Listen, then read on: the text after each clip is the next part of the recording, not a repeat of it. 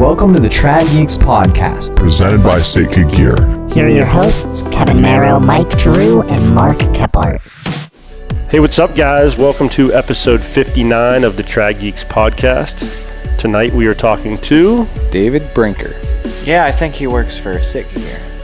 He does, and he's a trad bow hunter. He's a trad bow hunter. So we're going to dive into that. It's going to be pretty sweet. We're going to talk about his hunting experiences this year, some of the hunts he's been on, a little different for him, but pretty stoked on it. Yeah, it should be fun.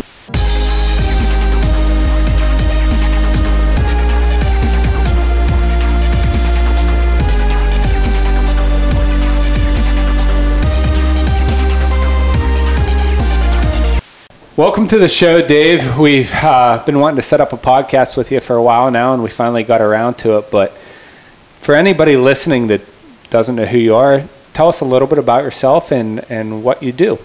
Sure. Yeah, thanks for having me, guys. Appreciate it. Absolutely. It's a snowy night here in Bozeman. It's a perfect night for me to settle in and do a podcast. Awesome. My name's David Brinker, and I work for Sitka Gear out in Montana. I've been with these guys for about 10 and a half years, and I'm also an avid bow hunter in general. I've been an avid traditional bow hunter my whole life. I came from my father's an avid traditional bow hunter, and my grandfather was as well. So it's kind of runs in the blood, and we've been trying to get this together for a while, huh, guys? Yeah. Absolutely. Yep. It's fun. It's exciting. We're really excited about this, and everybody knows now that we're partnered with Sitka. So it's a good relationship to have, and it's fitting for us. So we're excited about it, man. Yeah, man, we are too. Appreciate it. So tell us a little bit about what age did you start traditional bow hunting? And obviously you did it because your father did it and your grandfather did it, but tell us a little bit about your experiences with it. And I know this year was a little different for you, so I'm excited to hear about that as well. For sure. Yeah, absolutely. Yeah, like I said, my grandpa actually is from Pennsylvania, and Easton, Pennsylvania, but I think he probably was in his 40s. He took his family, packed them up in the car, and drove west until they found somewhere that they loved, and they ended up in Oregon. And his whole point in doing that was to go somewhere where the hunting and fishing was better. And he had dreams of steelhead fishing was always one of his dreams, and mule deer hunting. So somehow they ended up in Western Oregon, which obviously mule deer in Western Oregon don't exist, but not too far away in Eastern Oregon they do. And for many years he rifle hunted all over the state, and in the early, I don't know, I guess it was probably in the 60s or 70s, him and his buddies got into shooting recurve bows, and my dad's first memory of life is following my grandfather out through the sagebrush over at a place called Hart Mountain in Oregon, following him out through sagebrush as they were jump shooting at deer. That's what they used to do back then. You had a huge back quiver full of arrows, and you walk around. They were pretty obviously fresh to it, as a lot of people were. But he hunted with that for a lot of years, and then in the 80s when compounds came out, he switched to that, and because he's like, I don't know why anybody would shoot anything different now, because these are a lot easier to shoot. And then he always gave my dad a lot of crap for sticking with the recurve.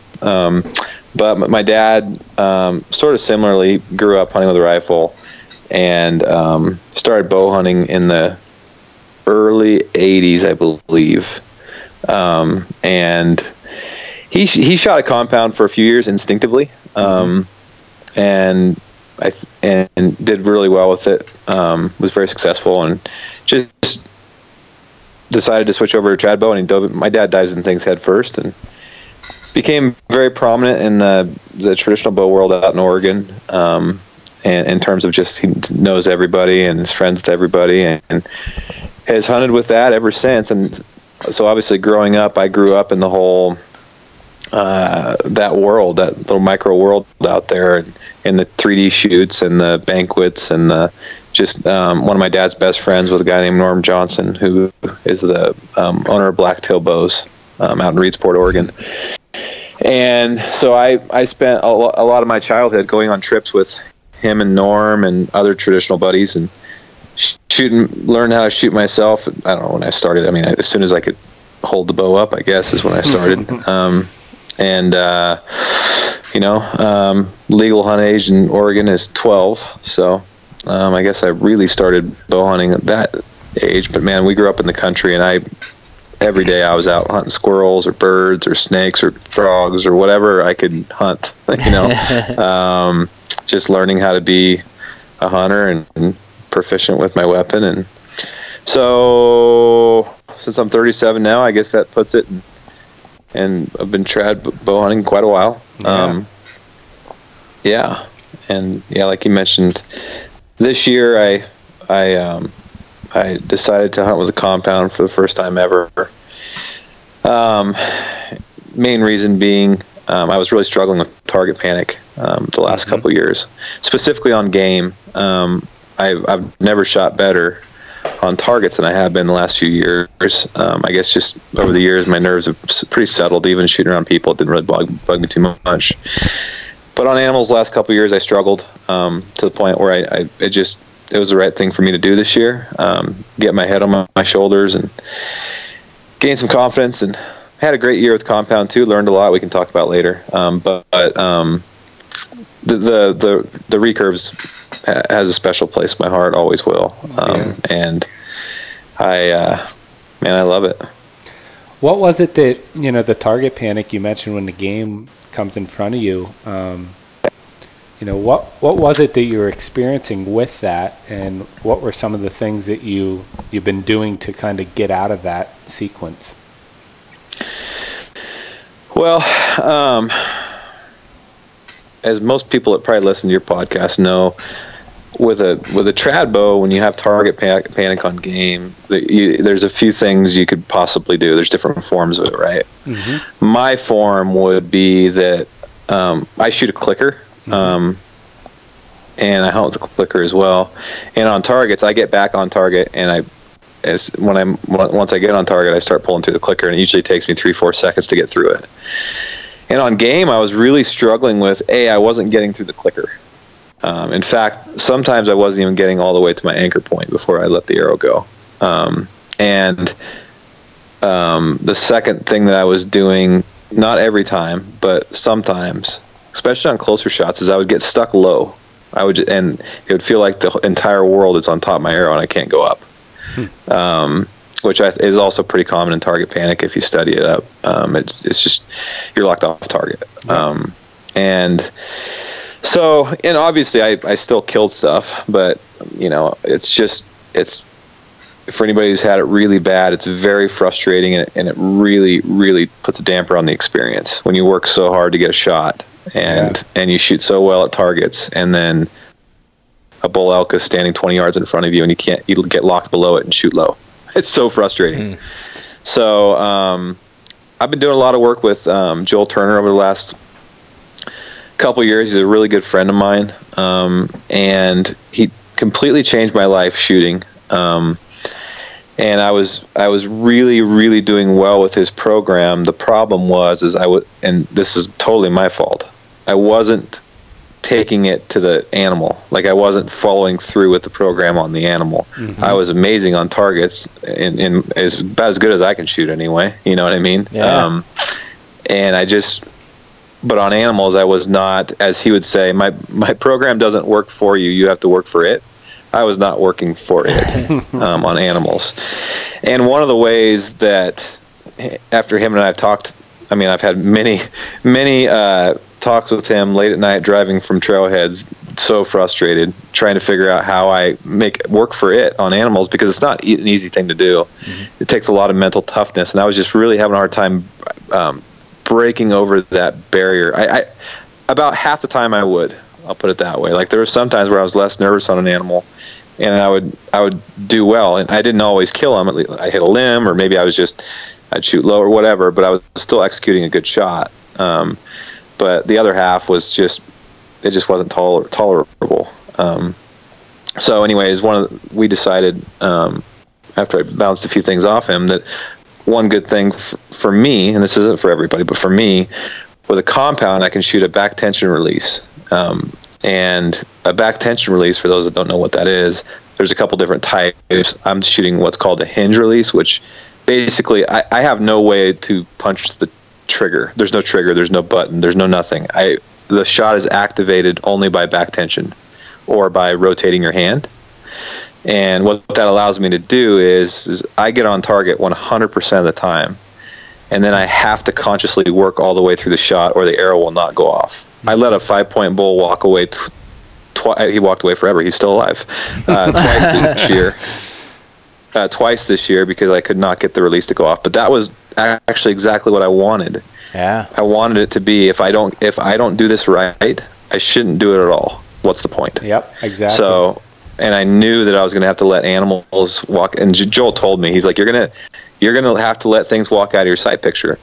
Whereas if I was shooting a clicker in my recurve and then they start walking out of my sight picture, I just let the darn arrow go. Yeah. No matter, you know what I mean? That's the problem. Yeah, and I think that's so really that's the amazing thing with like that mentality is like you care so much about the animal that you're pursuing that you're okay not letting the arrow fly and letting that opportunity kind of walk out into your future.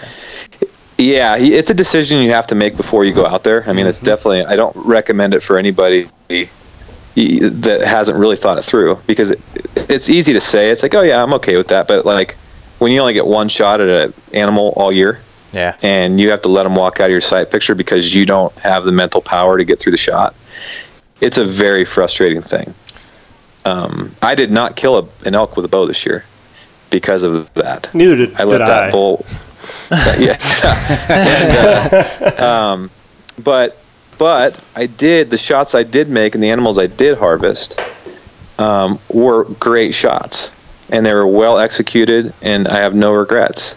And so for me, the compound thing was more of it's more of a mental play, like getting my head on my shoulders, gaining some confidence, learning how to consciously think through the shot while under tremendous pressure, because that's Joel's whole program, is having the mental strength to stay conscious within a shot and walk all the way through your process no matter how much pressure is on you. And it really did help. Now obviously I haven't had a hunting season with my recurve yet, but I've shot it. I've shot it on and off throughout the whole season, and I'm shooting well. I feel better about it. I can visualize shooting better at animals. I'll probably go on and off between the two bows next year, and then we'll just see what happens. But to be honest, it was a very enjoyable experience and a little bit controversial to some of my trad friends, and I get that. I grew up in that world. But for me, it was the right decision, and I stand by that. Yeah, and I think for us, like, we are all about hunting and about that experience, and it's different for everyone. And so for us, it's like whether that's with a gun or with a compound or with a trad bow or whatever, it's like as long as you're in the right mental state of mind and like thinking through the process and what you're doing, like that's what it's all about. Yeah, it's all about the experience. And for us, like we love trad bows. That's what Trad Geeks is kind of founded on. But for us, like if I was struggling like you were with target panic and I knew that hunting a hinge release on a compound would help me in the long run, you better believe I would be doing it, because, you know, hunting is what it's about for me. So right, and that's what I've told people. They're like, why would you want to do that? It's just you know, and I'm like, because I love hunting more than what I shoot. Exactly. Yeah. Exactly. And that's just the honest truth. If I had to shoot, I mean, I do hunt with a rifle sometimes, and I've also taken grief for that. And it's like, you know what? You know why I enjoy going out during rifle season? Because I never got to when I only bow hunted. And it's a different time of year. It's a different strategies. It takes you into a new country. It makes you learn new things about the animal. And isn't that what it's all about anyway? It is. You know, I just think we oftentimes get so caught up in, you know, all these things, and you know why one person's better or worse than the next guy and what they shoot and all. For me, it's just, how do I improve the experience? I have less and less time as my kids get older, and when I get out there, man, I don't want to be worried about, you know, my one shot being screwed up by some weird thing called target panic. I want to be like, man, if I get an opportunity this year, I'm either A, going to shoot a great arrow, or B, not shoot an arrow at all. And that arrow, there may be other variables that make it miss. You can still miss even if you shoot a good arrow. But at least I'm happy with my execution, and it improves the experience. I've walked out of the woods enough times with my tail between my legs when it should have been an amazing experience. Yep. And I guess I just got tired of that. And I think a lot of people do, and they just don't. For some reason, I don't know if it's what it is necessarily, but if you really want to enjoy the experience, you got to do what's right for you, and don't let other people's judgments hinder that. Yeah, we get that question all the time. Like, since we're trad geeks, people say, why are you shooting trad? Is it really that much better than this and that? And my answer is simply like, you have to be ready for traditional archery, and I think that's a kind of a stigma that we get is, trad or die, or like if you're not shooting a trad. And as trad geeks, we're the slogan is modern hunter meets traditional. We want those guys that are on the fence to take their time and not convert right away if they're not ready for it. It's a big commitment, and it's not for everybody. And it's a different world. It is, and sure.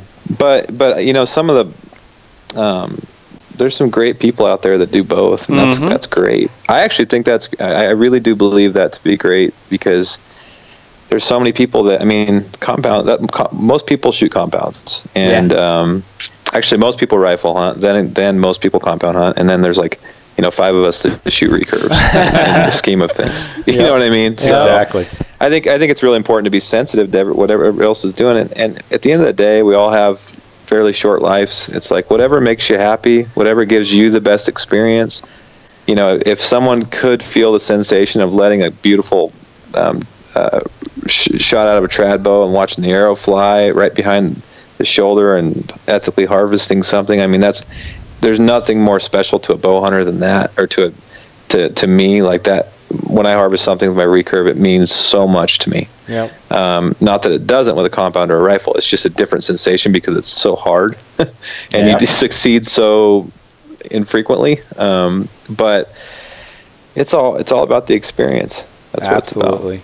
I agree 100%. And hopefully everybody that's listening kind of gets that. And if you're still hunting with a compound and you want to make the switch, make sure you're ready to make the switch, because it is a big commitment. And don't be afraid to keep going back to the compound if that's what you feel you need to do. Yeah, for sure. Yeah, absolutely. So what do you do at Sitka Gear? You mentioned that you've worked there for 10 years. What's your role in that? And explain what Sitka is all about. Sure. Well, I've done a little bit of everything at Sitka. I've been there for a long time. I started as an intern, but currently I am what they call the big game marketing manager. So anything in the mountains in the West, marketing wise, I am responsible for. So we have a whitetail marketer and a waterfowl marketer. I'm the big game marketer. For several years, I was the marketing director, and I moved into this role simply because my main passion is the West and hunting in the West, and that's what I'm good at. It's what I know. So anything outwardly facing in the brand that happens out here is my responsibility. So it's I know it's kind of broad, but that's what I do. Nice. I'm sure it keeps you busy. There's never a shortage of stuff to do. That's for sure. We're growing like crazy. We haven't slowed down much in the whole time I've been here. Every year's been great, and it just keeps going up. So we're pretty happy with it, and got a big team now. A lot of new people, a lot of new faces, and we're hiring like crazy, and things are going really well. That's great, man. We recently, as everybody knows, partnered with you, and we got a hold of all the, the late season whitetail stuff. And I got some stuff for Finn, my son, and he's 5, and nothing was greater than going out with him in 29-degree weather and him saying, "Dad, I'm hot. I'm going to fall asleep." So, whatever you guys are doing, the whitetail line for late season, which is what we've really got to test here, is phenomenal, and I'm really excited. Our late season starts, so I kind of went out with it in rifle season here in Pennsylvania, but our late season starts the day after Christmas. So Mark and I still have some tags. Mike has all of his tags. all of my tags. Thanks, man. So we're going to be putting it to the test, but That's fantastic. I'm seriously really, really excited because I've never been this warm hunting.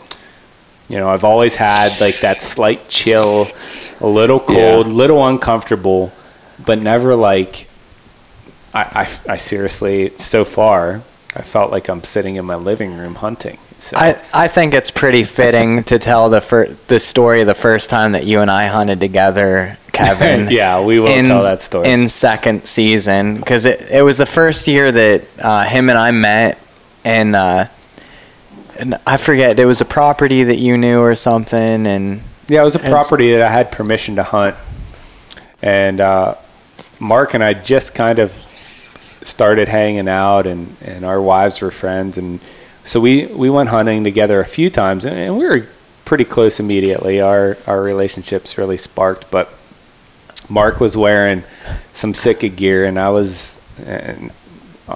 won't be afraid to admit it, I was in my QU, and he was sitting there warm as can be, and I was a little chilled, maybe a little cold, and And the funny thing is I almost fell out of the tree stand that day because we were talking about something. Like when you hunt with a hunting buddy that you don't get to see all the time, you spend most of the time BSing instead of hunting. And we were talking, and I almost stepped out of the tree stand. Yeah, put it this way, and not bashing anyone, with the appropriate layers, you can stay semi-warm, but Mark was comfortable and I was cold. Yeah. So, since that day, I've always had that in the back of my mind, and now I know what it feels like. So it's a good sensation to be comfortable hunting, and I the development of the stuff, even like the little pockets that are in the pants for the limbs and stuff like that on a trad bow, it's crazy to me that you guys even think about that stuff. So I know that was and that's kind of the cool thing about that gear, and the people that spend so much time, their whole life designing it, is like literally every day I learn something new about our gear. I've been there for 10 and a half years. There's so much thought that goes into everything, and John Barklow, that my partner in crime on the big game side, he's our product manager for the big game side. He always tells me that we make stuff from scratch. When we think of a product, we first think we try not to jump to conclusions of what it should be until first we identified the problem. And once we've identified the problem, the thought process that goes from there to the 2 years of developing something is incredible. And then when it comes out the other end, the detail and the attention to detail and the things like what you're talking about, like for your limb on your leg, and it's pretty incredible. In fact, you guys should have Barkle on here sometime and have him talk through that stuff. But I'm always blown away with the level of detail they get into, because I'm just the marketing guy, right? Yeah. I mean, he makes my life a lot easier.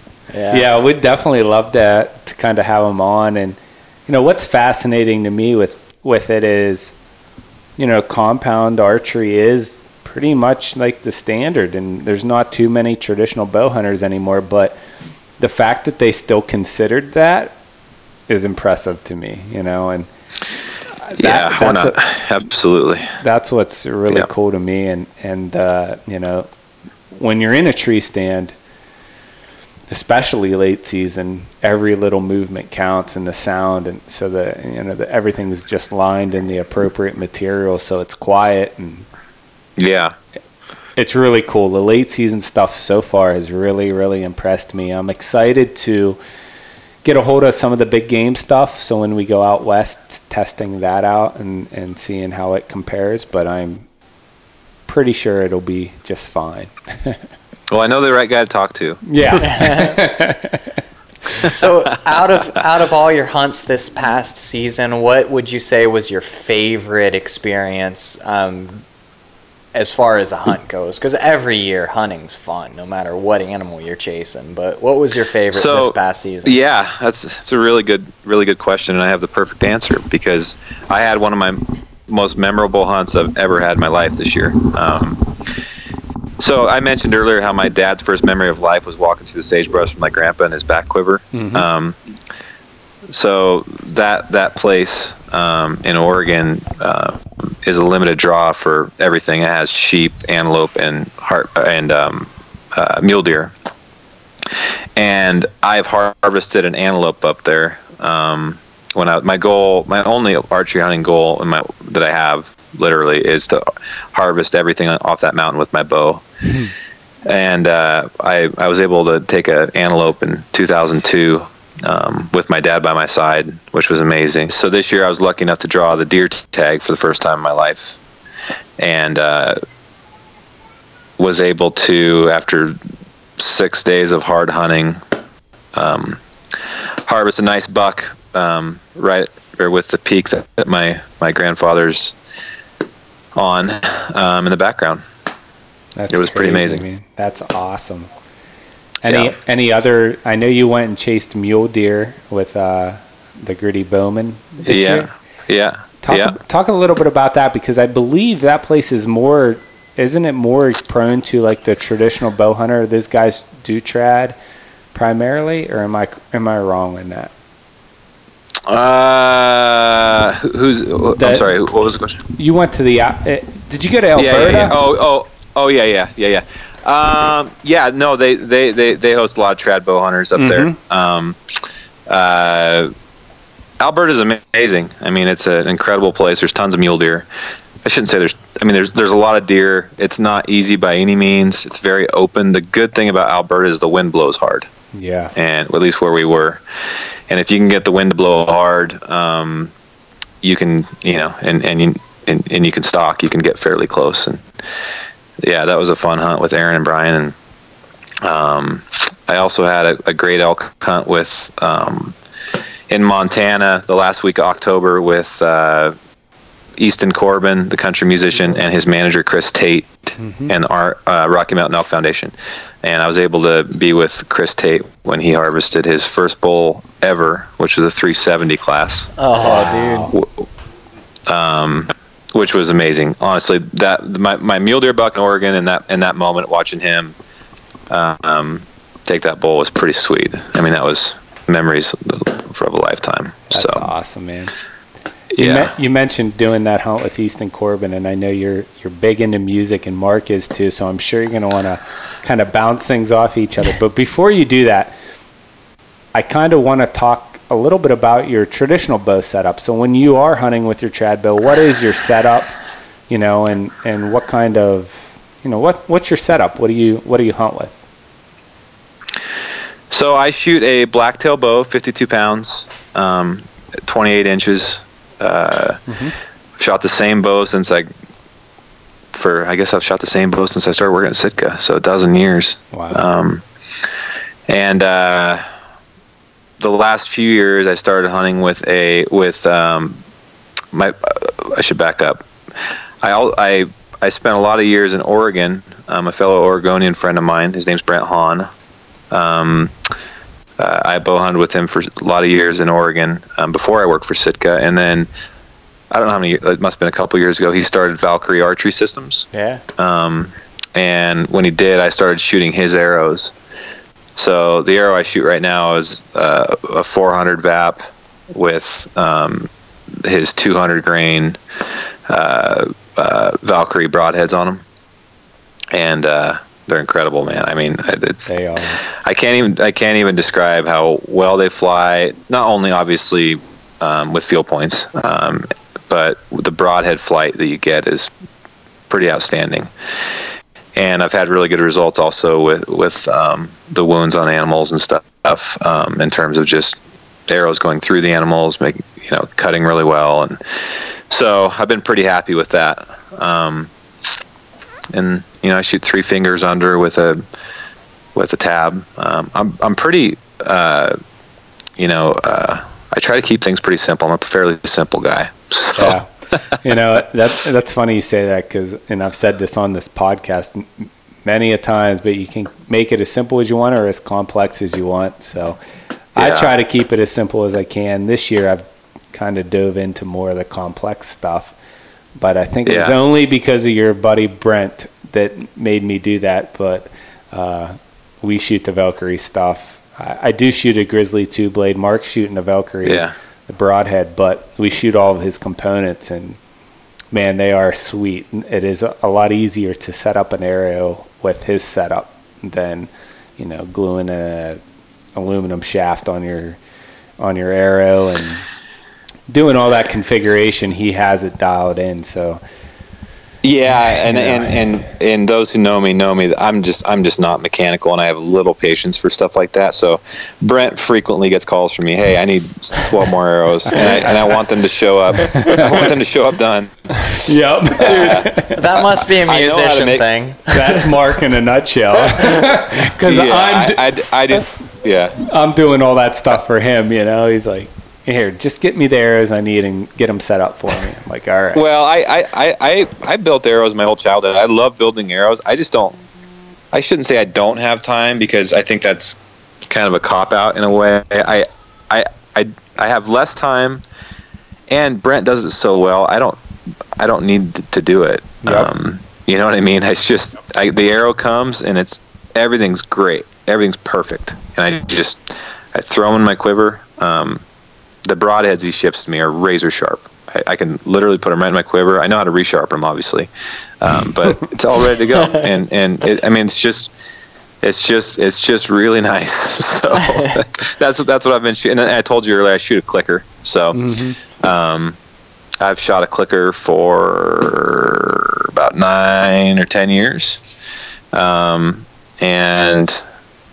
I've tried a grip sear like Jill Turner shoots, and then I went back to the clicker. But I kind of enjoy shooting a clicker. I really do. And without a clicker, I don't trust myself. So, Dave, I got 2 questions for you. And when you said clicker, it reminded me of something I wanted to ask you earlier. You said you were shooting a hinge this year, and I just recently switched in the last 2 years to a trad bow, and I was shooting a hinge with my compound. Do you shoot with a click, or did you have no click on your hinge? Oh, dude! If people have the clicking hinge anywhere around me, I twitch. I can't. I've been shooting a clicker too long. I cheers to those that can shoot those things.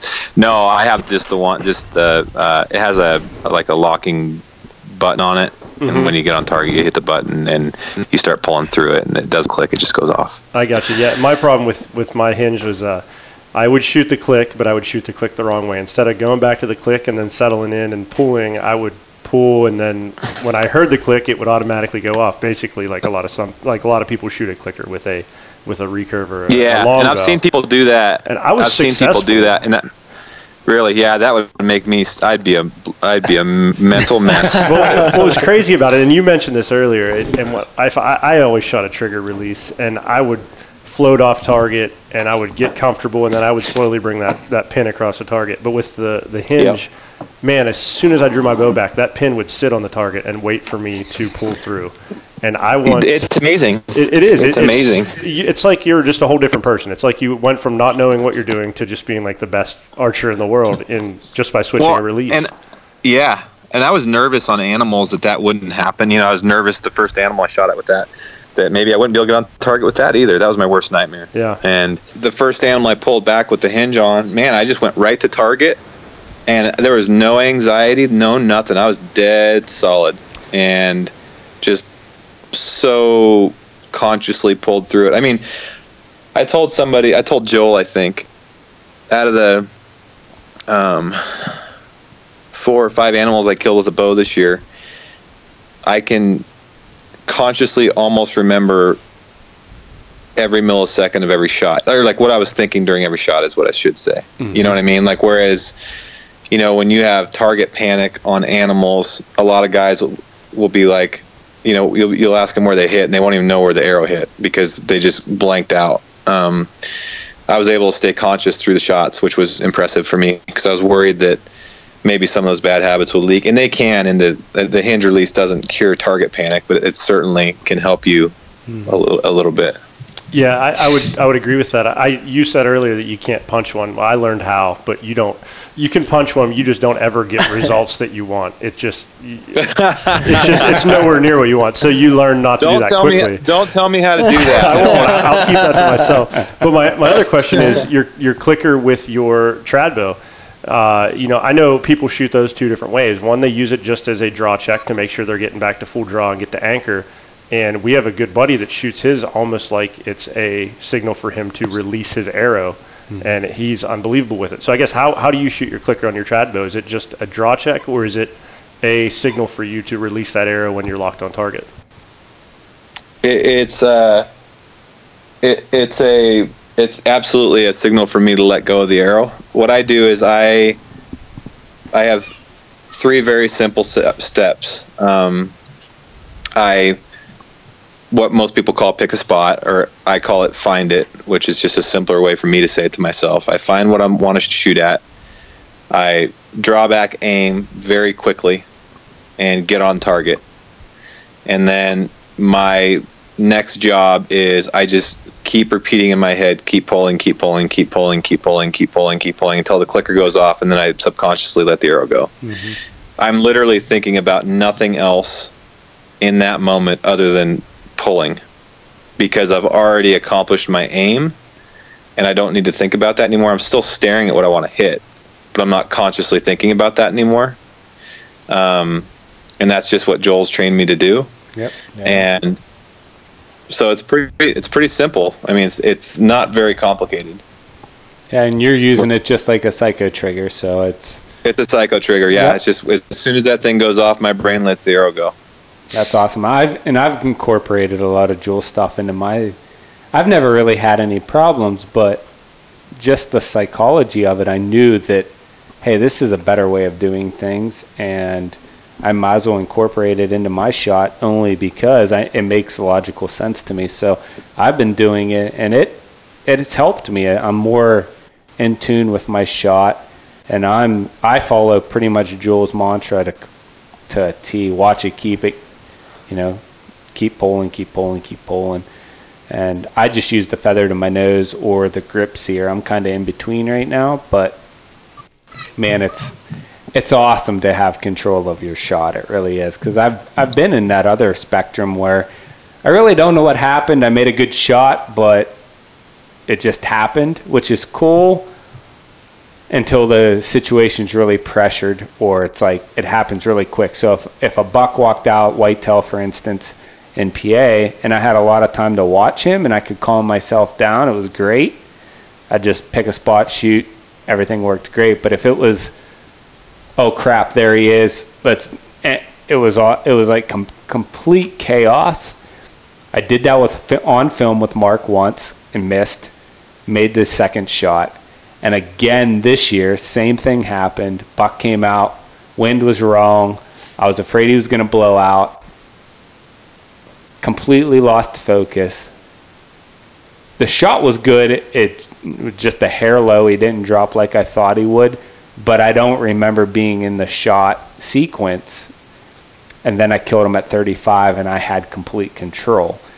So it's crazy how the situation, like you talked earlier about, plays a role. But if you can be in that system, you can have complete control of every single shot. Yeah, and I feel like so many of us out there that don't have control, you'll get lucky, and you'll be like, I drilled him. I have no idea how I did it, but I did it. It's just really dangerous, because the next time something comes in, if you don't know how to do it, you're probably not going to get that lucky again, and you're either going to make a bad shot or just miss something that you should not miss. Believe me, to anyone that's listening, I am not I have stories that I've been through it. Trust me. I mean, I've missed bull elk at 9 yards. I missed a bull elk on TV about 4 years ago at 13 steps, and it was the most embarrassing moment that I had been through to that point. Like, it was really bad. But it kind of is what it is. So you can either choose to let it rule you, or find ways to get over it, or at least combat it. Everybody has. I go to these archery shoots and stuff, and even people that tell me they don't have target panic, just about everybody does. Mm-hmm. For sure. It's just if you just sit back and watch them, just about everybody does. Everybody's floating their pins around and punching the trigger when the pin goes over the target, or coming up with the recurve, like drawing low, trying to come up and jerking it up into the target, or jerking it down into the target. It's just the way our brain works, and that's why I've enjoyed studying what Joel teaches, because he tells you why your brain does that. It's a natural thing. It's not like really a disease or anything. It's just the way your brain works. And if you know that, and you know how to work through it, I'm just a huge fan. And yeah. if you can keep control, it's never easy, but when you do it, at least me, I'm so proud of myself when I do that. I'm like, man, I stayed in it. I used to play golf. It's the same thing. Like, yes. Under pressure golfing, you're like, oh my God, I hit it right down the middle of the fairway. I can't remember the shot. And then, the next one, you'll slice it out of bounds because you lost focus, as opposed to the guys that are really good, even under pressure, follow the same routine every single shot, every shot. That's the only thing they're thinking about. They're not thinking about, what their score was in the last hole, or even the shot before. It's this shot right now. I'm going through the process. Exactly. So, yeah, if you can't make a perfect shot, you shouldn't shoot it at all. It's something like that. I'm paraphrasing, but that's what I think. The right way to say it is, if you can't shoot a great arrow, which just means you execute a good shot, because you're not going to kill everything you shoot at. It's just the way it is, because there's a lot of other variables besides your brain. Mm-hmm. But if you don't do your job, then what's the point of letting the arrow go? Exactly. Just to get a shot off. I mean, I've done that. You just want to get a shot off because you're worried they're going to run off or whatever, and you shoot 2 feet under them. Like, what was it? It was almost pointless. I'd rather just not shot and walked away, at least with my pride. Oh, for sure. Yeah, that's definitely a situation that I've been in before, and that's where I think I was in it again this year. Is, oh crap, there he is. I have to get a shot. This is my moment, and I just lost complete concentration. But kind of switching gears. You've been on a lot of other podcasts, Gritty Bowman for sure, and at the ATA, I watch you playing a lot of music on those podcasts. So I know you love music, and Mark loves music, so I'm sure you guys want to talk about that. But you've recently done something pretty special for you. Tell us a little bit about that, man. Yeah, so for those that don't know, I'm a songwriter as well, and I'm a musician, country musician. And I've always wanted to record an album in Nashville. And I spent a lot of years working on songwriting and trying to improve and getting beat up at songwriting competitions and all kinds of different stuff, and trying to learn how to write better songs. And this year it all finally came together, and I was able to go down to Nashville, and a buddy of mine, Zach Swan from the Swan Brothers, offered to produce my album with me, and we got some amazing musicians and a great team together, and it came together beyond even what I could have dreamed. And I'm going to put it out this spring. I'm pretty excited about it. That's awesome. And I think the cool thing, or like what I'm most excited about hearing, because we've heard clips, like you've been posting on Instagram every once in a while, different clips, but the storytelling in your music. Can you talk a little bit about like what drives you as far as songwriting, and what you're into when it comes across as far as this is a song, this is the story that it's about, and what that means to you?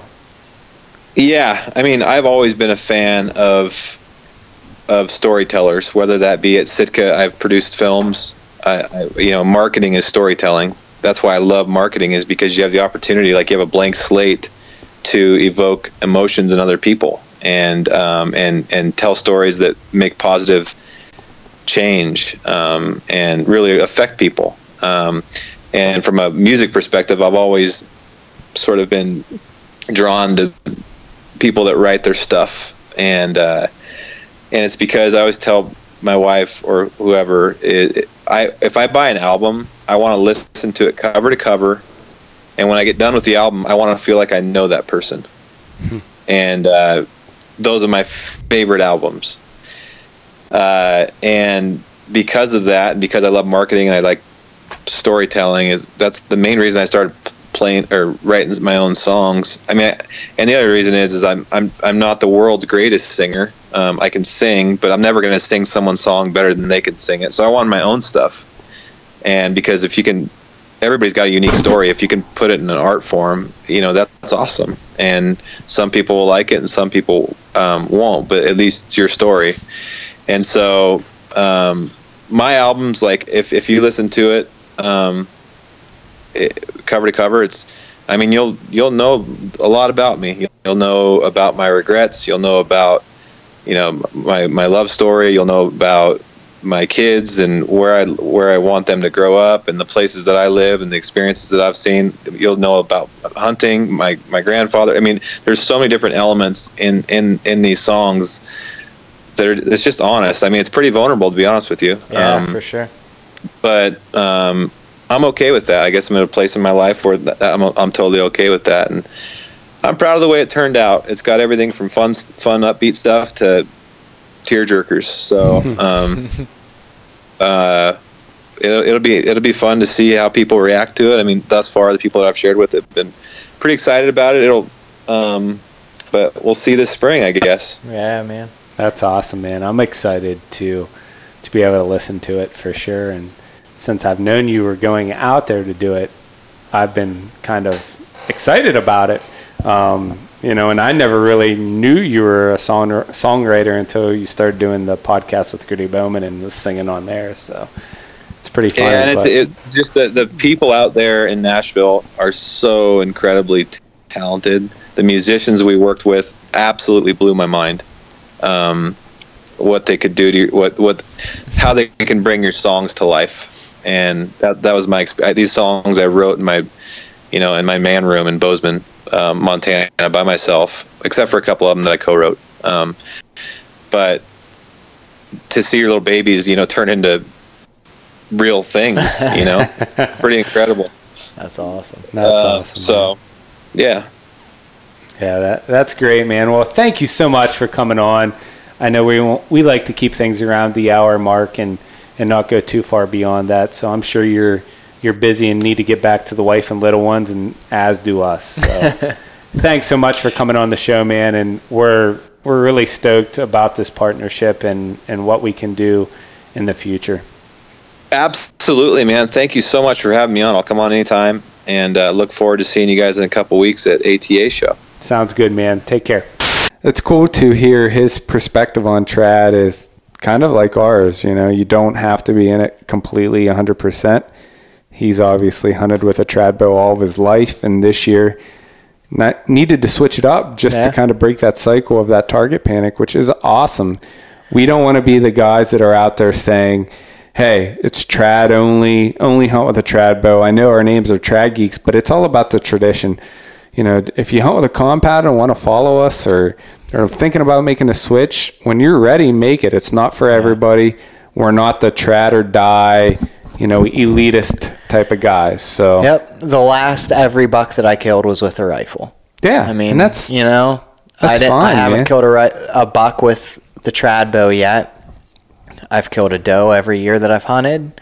I killed a mule deer. I killed a coyote. Like, I love hunting with a trad bow, but I haven't made it happen with the buck. Gotta keep hunting. And like we discussed in the one podcast with Mike not too long ago, is the rifle side of things. Like, yeah, it's not trad, it's a rifle, but there is something about that tradition of going out with your family and friends, and you don't get that experience that you do with a trad bow. So if you want to jump on our Instagram and trash us for posting a picture with a rifle, good for you, because that's not what we're about. Yeah. I mean, I think you can see from our vlogs the last couple of weeks that, through rifle season, that we all had experiences in November and December with rifles. And whether it was Kevin with his son or Mark and I both with guns. Exactly. And my family. I mean, I spent more time with my dad in the last month before rifle season and through rifle season than I had most of the year. And that's why I like to do what I do. I spend time out there. Yeah. It's trad. It's tradition. I followed you guys for a couple years before I switched to a traditional bow. I loved hunting with a compound. I wanted to try something else. I'm really glad I did it. I don't think I'll go back to the compound. I kind of gave it to my brother to use as a backup bow. But if I ever got the opportunity to do something crazy, I feel like taking my compound bow, I wouldn't be embarrassed to go back to it, man. I love shooting. I'll be honest, I love shooting my compound bow. Yeah, and people do, and I shot Wade James's trad or compound last year, and I had fun shooting. It was still cool, a bow. Man. I love my trad bow. I'll probably, if I had one weapon to choose, it'd be a traditional bow. And that's why I came up with the name Trad Geeks. I love, that's my heart and soul. I love trad. But with that said, I love hunting more. I love that camaraderie more. I love my son more. And if his opportunity is taking a rifle out right now, you better believe I'm going to be going out with a rifle with him. And we talked about your son with a compound bow, man.